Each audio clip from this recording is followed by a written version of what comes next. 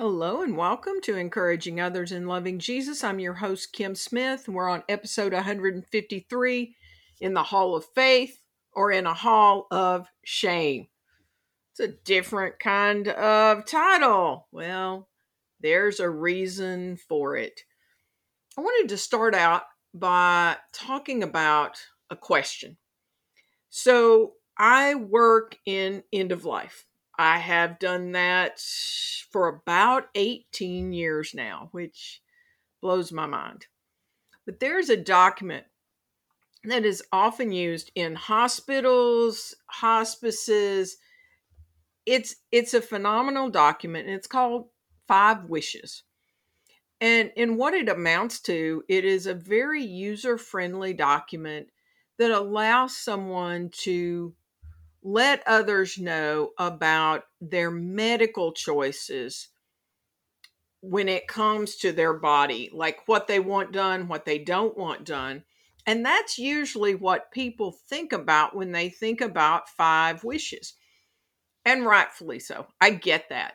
But if you read further and you get all the way to wish number five, the wish is my wish for what I want my loved ones to know.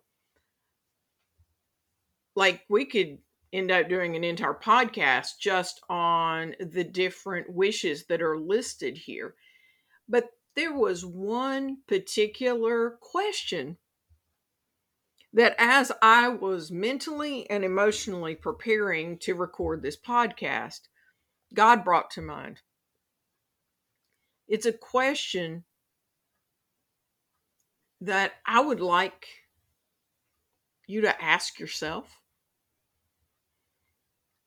this very day.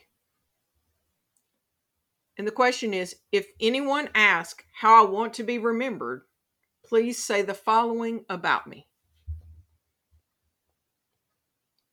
So that's probably not one that you're going to go with your first knee-jerk reaction. It's probably something that you're going to think out. And everybody is going to be different as to how they would want to be remembered. I remember one time in particular that someone I knew, they had filled out this document and a family member had noted that particular section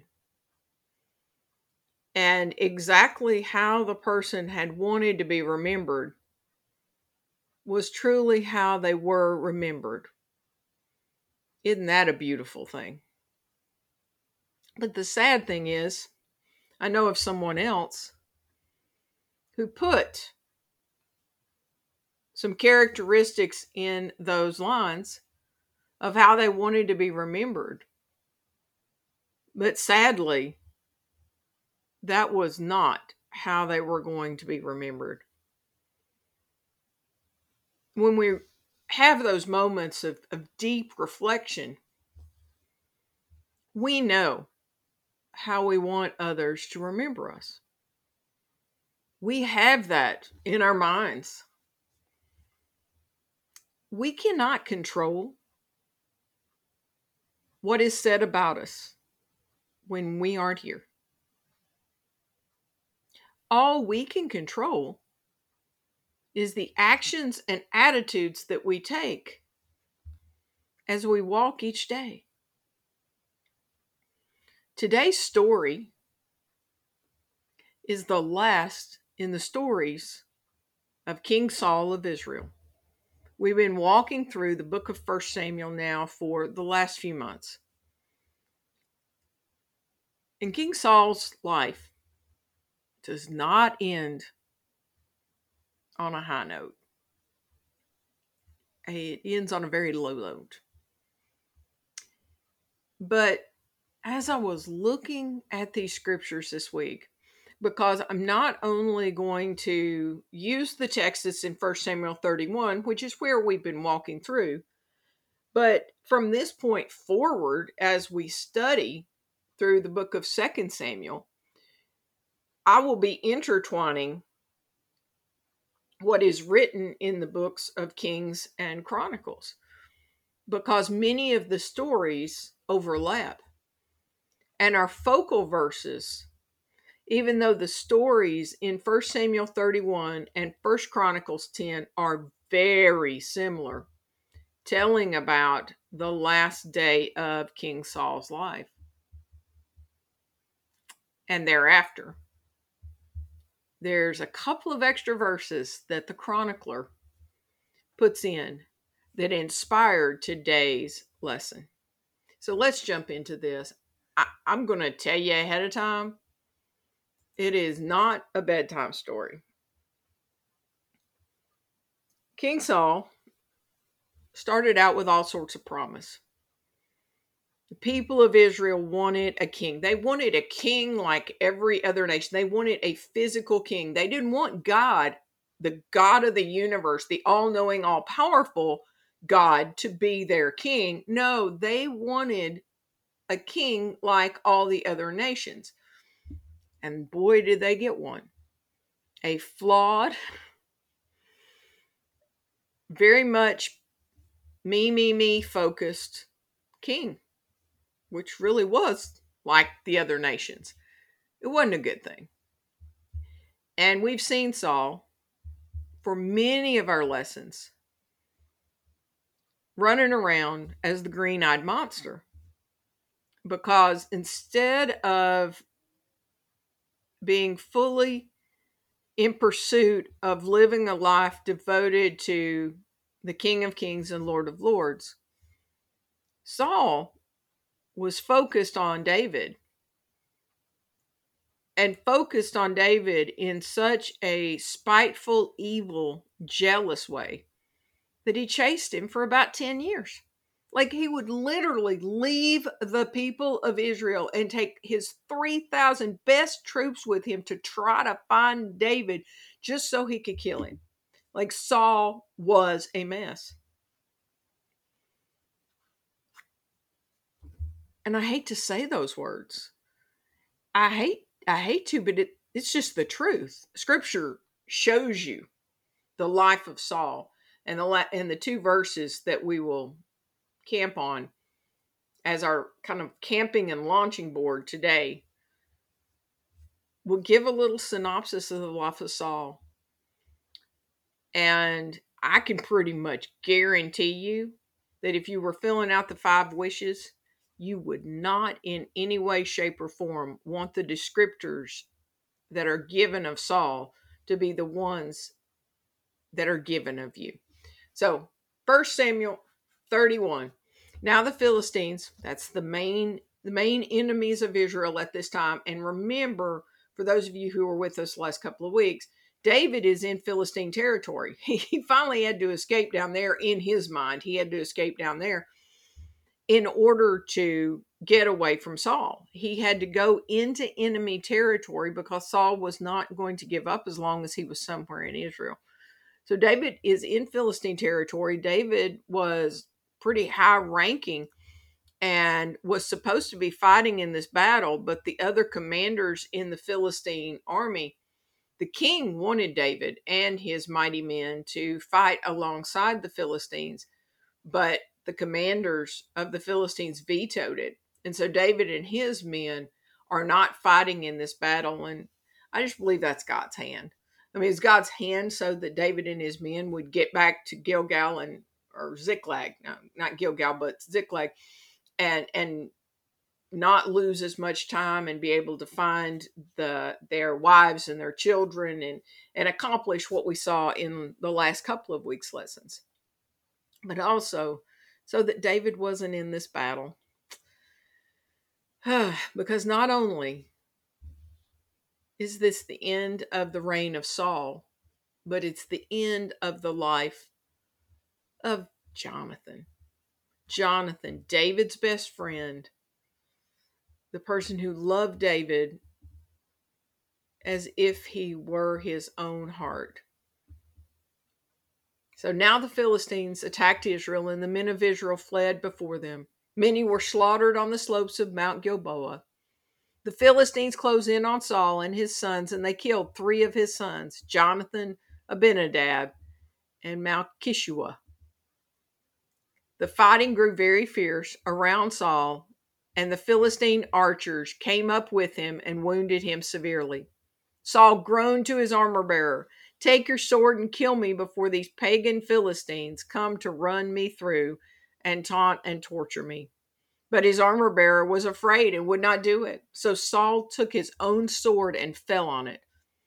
When his armor bearer realized that Saul was dead, he fell on his own sword and died beside the king. So Saul, his three sons, his armor bearer, and his troops all died together that same day. When the Israelites on the side of the Jezreel Valley and beyond the Jordan saw that the Israelite army had fled and that Saul and his sons were dead, they abandoned their towns and fled. So the Philistines moved in and occupied their towns. The next day, when the Philistines went out to strip the dead, they found the bodies of Saul and his three sons on Mount Gilboa. So they cut off Saul's head and stripped off his armor. Then they proclaimed the good news of Saul's death in their pagan temple and to the people throughout the land of Philistia. They placed his armor in the temple of the Ashtoreths, and they fastened his body to the wall of the city of Bethshan. But when the people of Jabesh Gilead heard what the Philistines had done to Saul, all their mighty warriors traveled through the night to Bethshan and took the bodies of Saul and his sons down from the wall. They brought them to Jabesh, where they burned the bodies. Then they took their bones and buried them beneath the tamarisk tree at Jabesh, and they fasted for 7 days. We know that usually I stop and start throughout the narrative, but I wanted to read this straight through. Number one, because it's just really hard. It's hard to read. It's hard to read that Saul ended without ever making a turn to God. His heart never turned to God. He started with such promise, and God blessed him in such amazing ways in his early years. But he never got it. He never got that God was to be the Lord of his life. And as a result, he lived in misery and he died in misery. He died of suicide. And his sons died alongside him, at least 3 of them, including Jonathan, who is one of my favorite characters in all of the Bible because of his huge heart, his faith in God, his loyalty to David. Such a shame. Such a shame. As I said, 1 Samuel 31 and 1 Chronicles 10 tell almost the exact same story. But there is a difference. Well, there's a couple of differences. It goes into more detail about exactly where Saul's body and his armor was placed.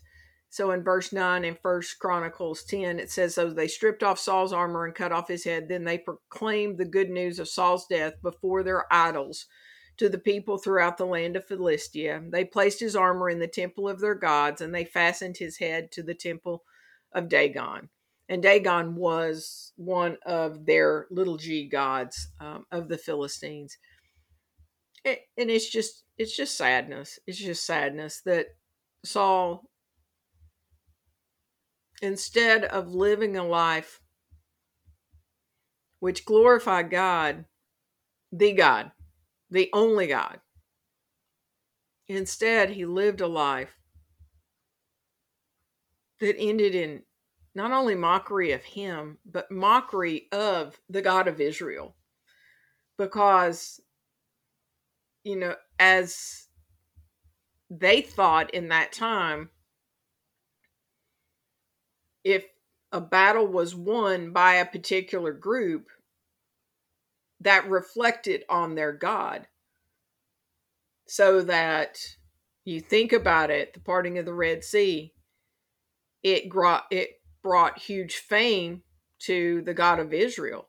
The battles that they won, the Battle of Jericho, it just many, many, many different things. And it pointed to the God of Israel, and his fame spread all over. But sadly, because of Saul and his misguided mind and his misguided ways, not only did shame come to him, but shame came to the God of Israel. I mean, the Philistines whooped the Israelites. But the last two verses of 1 Chronicles 10 are our launching point. So here we go. So Saul died because he was unfaithful to the Lord. He failed to obey the Lord's command, and he even consulted a medium. Instead of asking the Lord for guidance, so the Lord killed him and turned the kingdom over to David, son of Jesse. So I can guarantee you, if Saul had been filling out his copy of the 5 wishes, as if there was such a thing back in the day,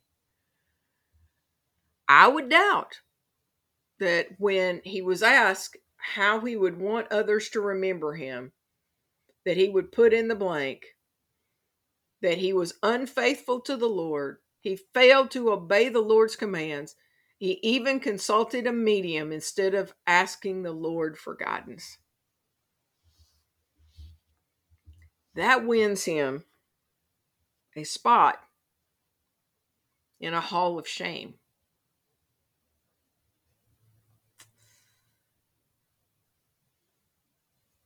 And we could just look at these verses and just kind of say that's just really sad and not learn from them. But I want to learn from them. Let's look at the 3 phrases that are contained, 3 descriptors of Saul in verses 13 and 14. So first, he died because he was unfaithful to the Lord. That was a choice. That was a daily choice. He had a choice each day to either be faithful to the God who had called him and the God who had provided for him, or not. And he chose not to be faithful. This very day, if all the facts were known, would you be known as someone faithful to the Lord? Number 2, he failed to obey the Lord's command. Again, that was on him. He couldn't blame anybody else, even though he might have tried. But he didn't follow what God had told him. He tried to make it up as he went, if you remember. But I ask you, if you were held to account this very day, would you be able to stand before God and be known as someone who lived by God's commandments? Or have you been living just however you wanted to? And the third one, he even consulted a medium instead of asking the Lord for guidance. And whether it be a medium, whether it be some other direction, it's the whole idea is the fact that he didn't look to the Lord for wisdom. He looked pretty much every direction but that. So if you were to be held to account today, would you be known as a person who was wise because you got your wisdom from God? As I was thinking through this and God was working on me with this hall of shame, I couldn't help but do the contrast, because Saul is one of many who, if there were a hall of shame, his name would have been included. Look through the Old Testament. Each of the kings of Israel after the kingdom was divided would have been in the hall of shame. You look at their either longer biographies or their short biographies, like a sentence or two. It'll be that they did evil in the sight of the Lord. They had their place in a hall of shame. But I wanted to contrast it with what we talk about as the biblical hall of faith. Now, throughout Scripture, especially the Old Testament, you will see that you will have people of faith. And when they did come to the end of this earthly life, they were known for their faith. That didn't mean that they were perfect. Like I just finished teaching about King Josiah of Judah. And for the most part, he really not only was a faithful follower of God, but he also led the people to follow God. But he wasn't perfect. But God, when you look at the little snapshot of the life of Josiah, scriptures talk about his faithfulness.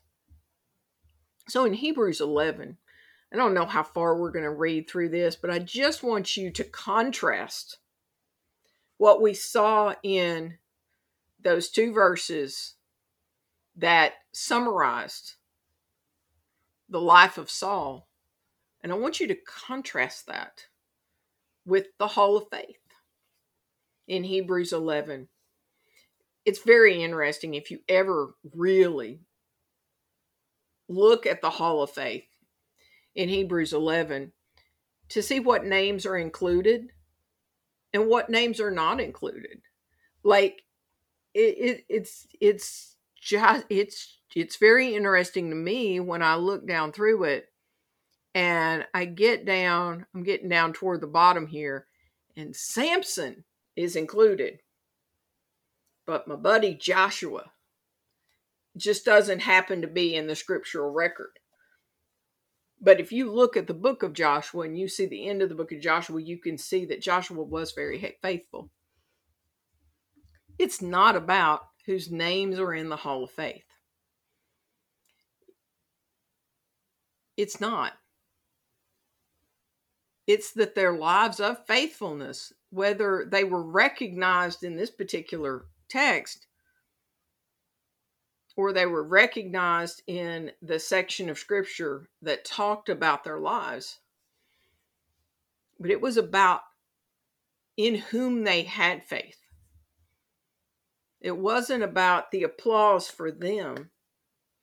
It's the fact that their faith pointed to the one that was faithful. Hebrews 11.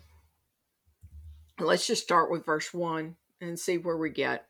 Faith shows the reality of what we hope for. It is the evidence of things we cannot see. Through their faith, the people in days of old earned a good reputation. So let's just stop there. Like, as compared to Saul, who died because he was unfaithful to the Lord, the people who are noted in this chapter had faith. Now, because Samson's included, and you got to go back and read about Samson. You know, Samson was no saint, not even close. And yet, there was faith in him. And he did display faith at times. Aren't you thankful that we don't have to muster up the faith? God will even give us the faith we need to have faith in him. Verse 3, by faith we understand that the entire universe was formed at God's command, that what we now see did not come from anything that can be seen. It was by faith that Abel brought an acceptable a more acceptable offering to God than Cain did. Abel's offering gave evidence that he was a righteous man, and God showed his approval of his gifts. Although Abel is long dead, he still speaks to us by his example of faith. Contrast him to Saul. Verse 5, it was by faith that Enoch was taken up to heaven without dying. He disappeared because God took him. For before he was taken up, he was known as a person who pleased God. Verse 6, and it is impossible to please God without faith. Anyone who wants to come to him must believe that God exists and that he rewards those who sincerely seek him. Verse 7, it was by faith that Noah built a large boat to save his family from the flood. He obeyed God, who warned him about things that had never happened before. By his faith, Noah condemned the rest of the world, and he received the righteousness that comes by faith. Verse 8, it was by faith that Abraham obeyed when God called him to leave home and go to another land that God would give him as an inheritance. He went without knowing where he was going. And even when he reached the land God promised him, he lived there by faith.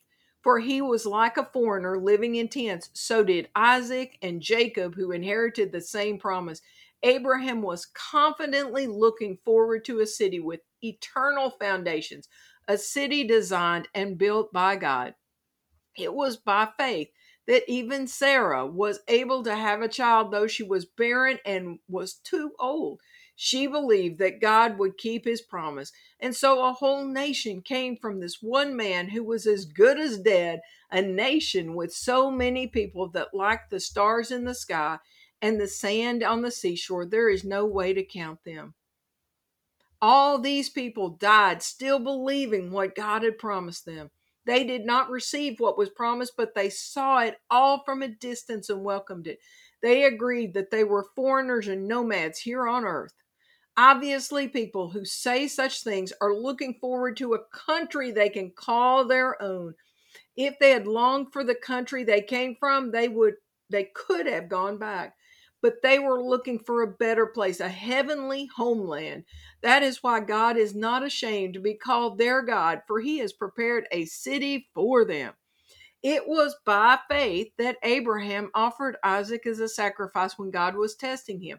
Abraham, who had received God's promises, was ready to sacrifice his only son, Isaac.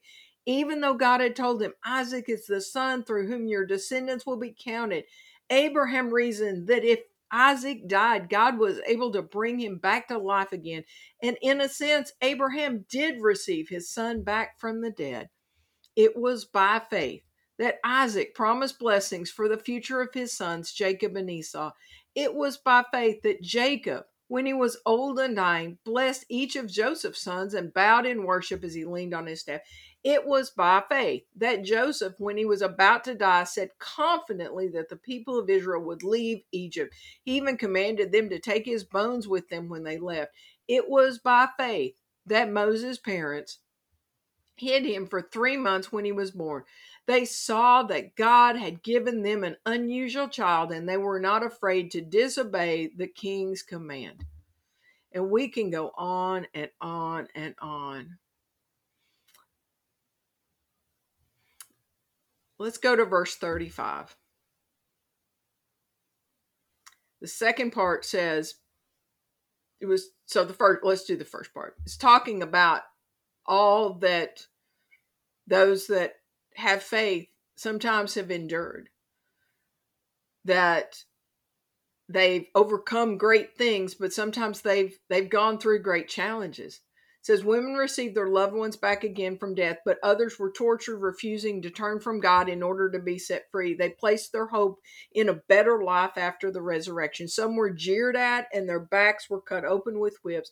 Others were chained in prisons. Some died by stoning. Some were sawed in half, and others were killed with the sword. Some went about wearing skins of sheep and goats, destitute and oppressed and mistreated. They were too good for this world, wandering over deserts and mountains, hiding in caves and holes in the ground. And the last two verses of Hebrews 11, all these people earned a good reputation because of their faith. Yet none of them received all that God had promised, for God had something better in mind for us, so that they would not reach perfection without us. What's the dividing factor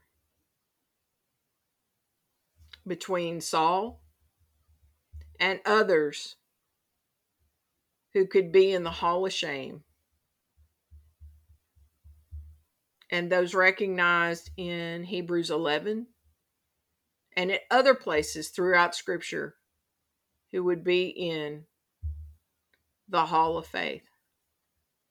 Was it because Saul was imperfect and David and Samson and Samuel and Jephthah and Barak and Gideon and Rahab and others were perfect? Not even. Not even a bit. Because we're getting ready to walk through the life of David, and we've seen bits and pieces of him, but we're about to walk alongside him for probably a year or two. But it's not that they were perfect. It was that they had faith. And not faith by just the words that they say, but they had deep, abiding faith. Faith that caused them to live, not for themselves, but for the glory of God. Because when it's all said and done, and we breathe our last on this earth, it all comes down to, did you have saving faith, life-giving faith in Jesus, the Savior of the world? Or were you like Saul? You were unfaithful, you failed to obey the Lord's commands, and you didn't ask the Lord for guidance. When you breathe your last, you've hit the point of no return. There is no chance to change how you will be remembered, or more importantly, where you spend eternity. So our weekly challenge question ties in to everything I just talked about.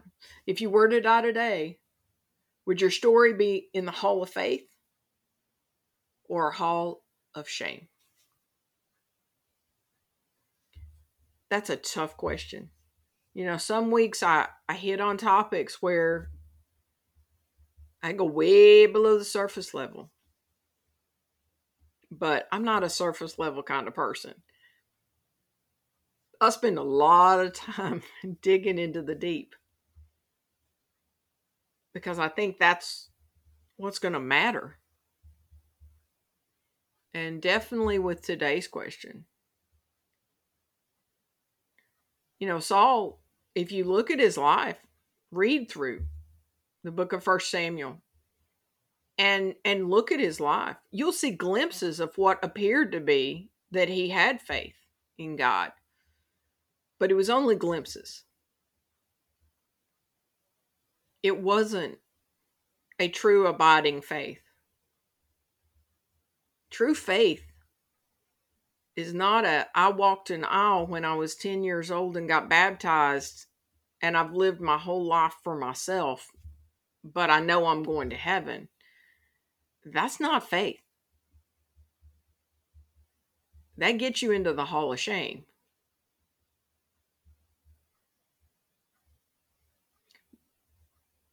But faith is not just a one-time choice. Although it begins there, Faith is a daily choice to pick up your cross and follow Christ. Are you gonna do it perfectly every day?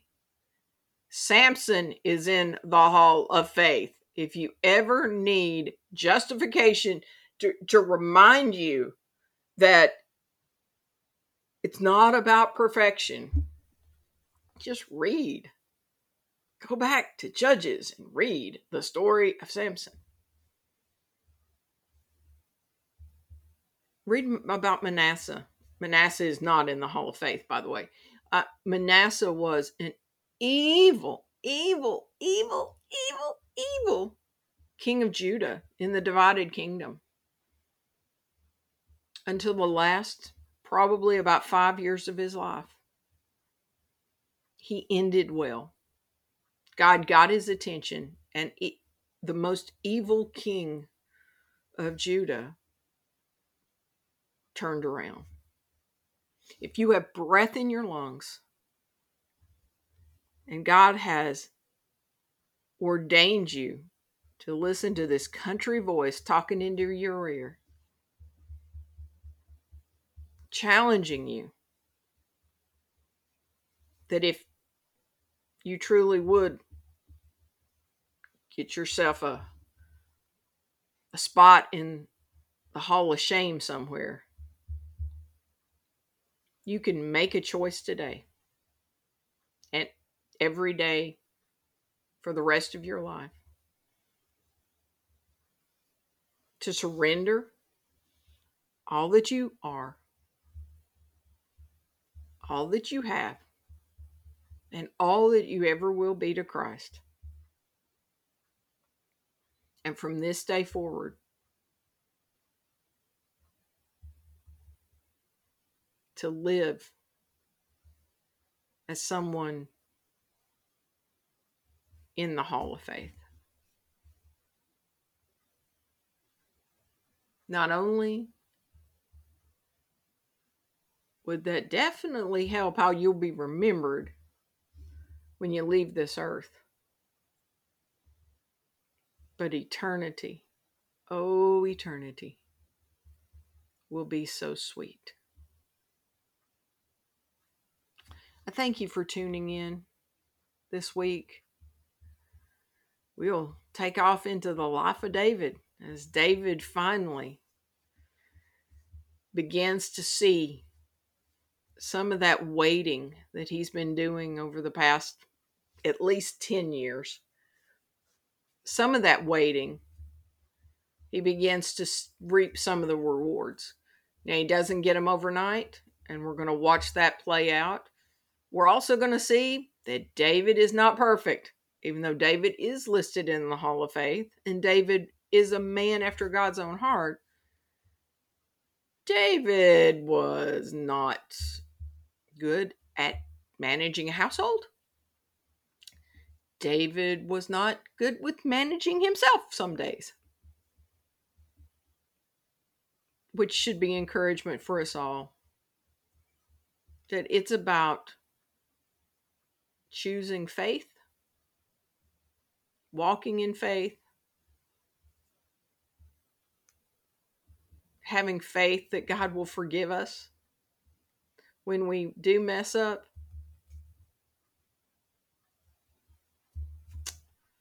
Wow.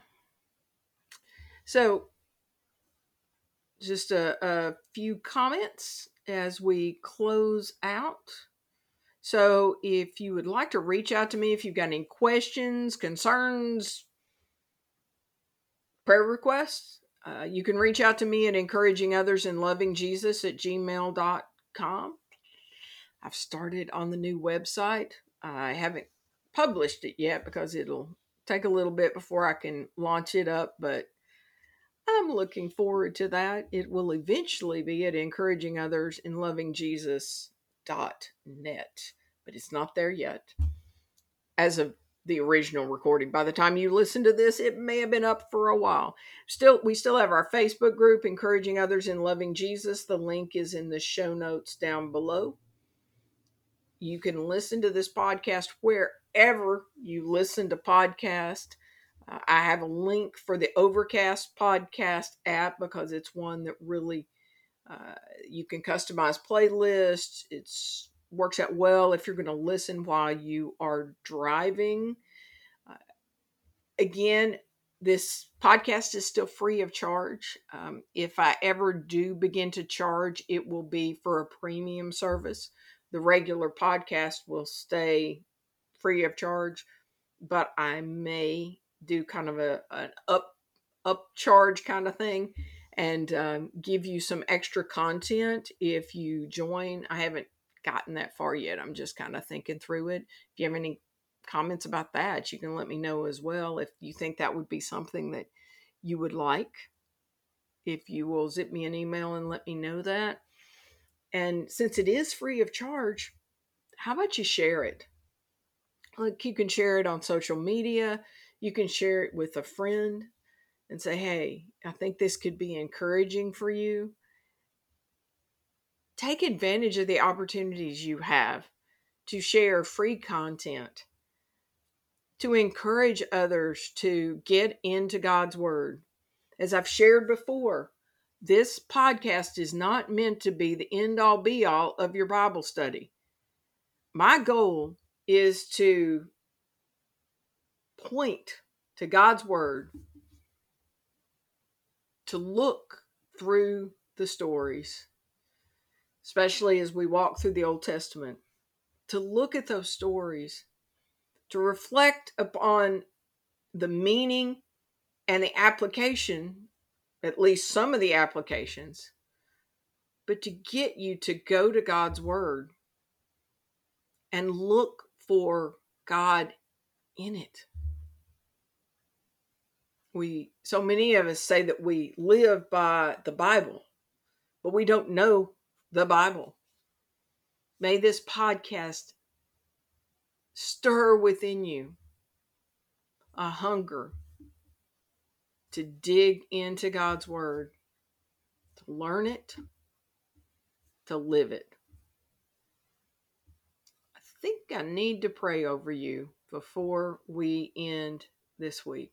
Dear Father, I thank you so very much that we can learn lessons, not only from those who would be recognized in a hall of faith, but even those who messed up, who, like Saul, would have been recognized in a hall of shame. Dear God, may it not be us. May we learn from Saul and not follow his example. May we be faithful to you. May we obey your commands. May we ask you for guidance, and may we point others to you in the process.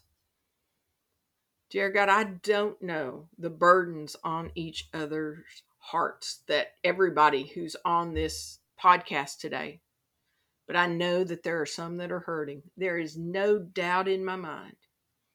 I pray in the name of Jesus that you would do as only you can, and that you would heal their broken hearts and bind up their wounds. Dear Father, if they're struggling with their faith, I pray that you would place people around them to encourage them, to pray for them. I pray, dear God, that you would make yourself especially known to them right now. Give them the courage, give them the strength. Show the light for them to walk day by day in faith. And I give you all the praise, glory, and honor. In Jesus' name, I pray. Amen. I'm signing off. We will talk next week. And remember, it is always a trust and obey kind of day.